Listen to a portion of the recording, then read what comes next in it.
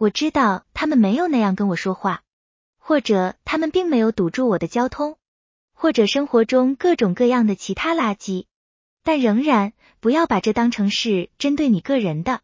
你有没有想过，有多少人再也见不到新的一天，或者失去了把事情看成是针对个人的自由？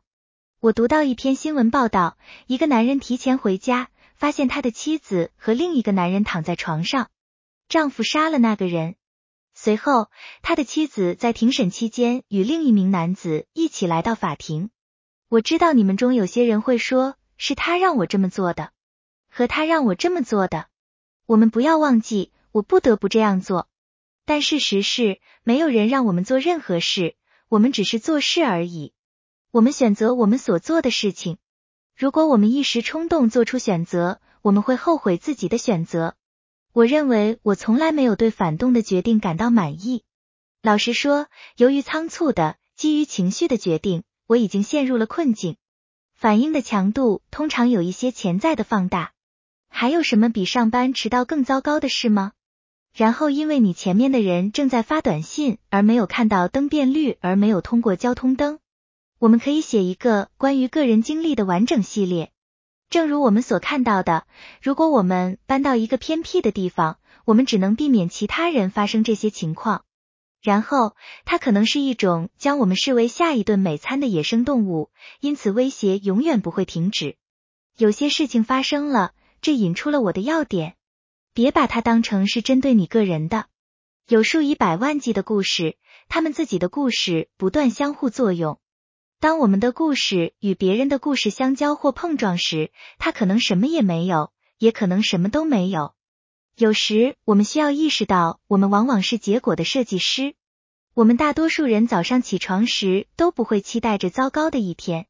如果我们花1分钟时间，我们祝愿美好的一天。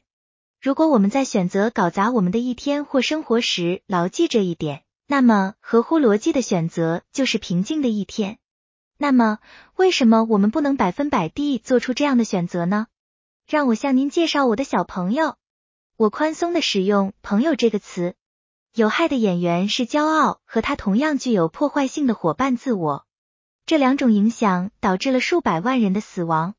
骄傲使国家、团体、家庭和个人相互对立，常常导致死亡。当我们面临厄运时，骄傲和自负坐在酒吧里喝酒并策划下一个受害者的死亡。我并不是建议我们四处走动，或者尝试与这些被认为是冒犯的行为进行斗争，直到我们大发雷霆。我提供的完全相反。别把它当成是针对你个人的。每个人都有自己的故事。想象一下，一个人最近发现了一段关系中的不忠，再加上工作压力大，同事烦人，账单逾期，然后有人出于某种原因切断了他们的交通。情绪的海啸即将释放。当他们在车流中穿梭追赶你时，他们可能会成为道路上的危险，这样他们就可以抛出丰富多彩的言辞，在你做出决定之前，这可能已经足够了。我知道他们没有对我这么说。一次不太理想的遭遇现在变成了改变生活的事件。似乎有几个月，在我所在的地区，每周都会有人在路怒症背后被枪杀。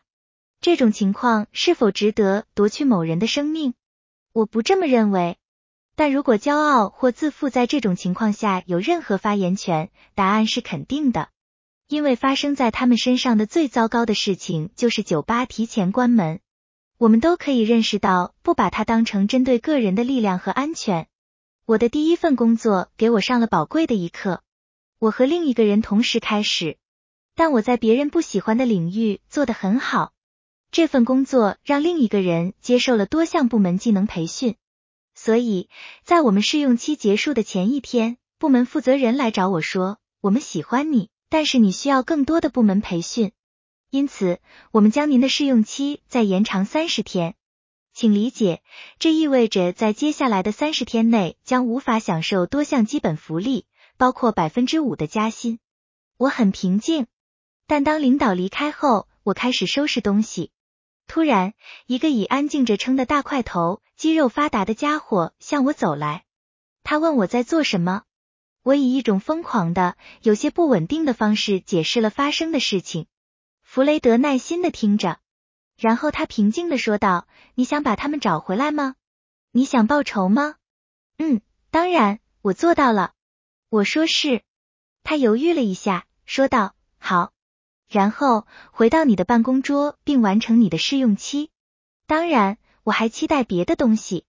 弗雷德随后继续解释，他们不想雇佣你，你的技能、智慧和坚韧让他们感到惊讶。主管会以你为借口，不再雇佣像你这样的人来代替你。你来这份工作是为了送人还是为了赚钱？正如你可以猜到的，我留下来了。5年后，我带着5年的工作经验离开了公司，并进入了下一份年薪超过3万美元的工作。我那天早上申请了。那天下午 HR 打电话给我，问我是否愿意第2天开始，因为他们几个月来一直在寻找有我这样经验的人。在我到达那里之前，那个主管就已经有了他不可告人的意图。我听说他因与应召女郎挪用公司资金而被解雇。不要让别人的心理问题成为你的失败。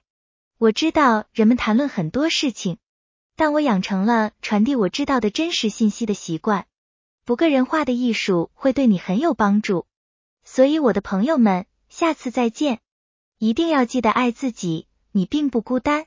你是相关的并且有价值的。那个怎么样？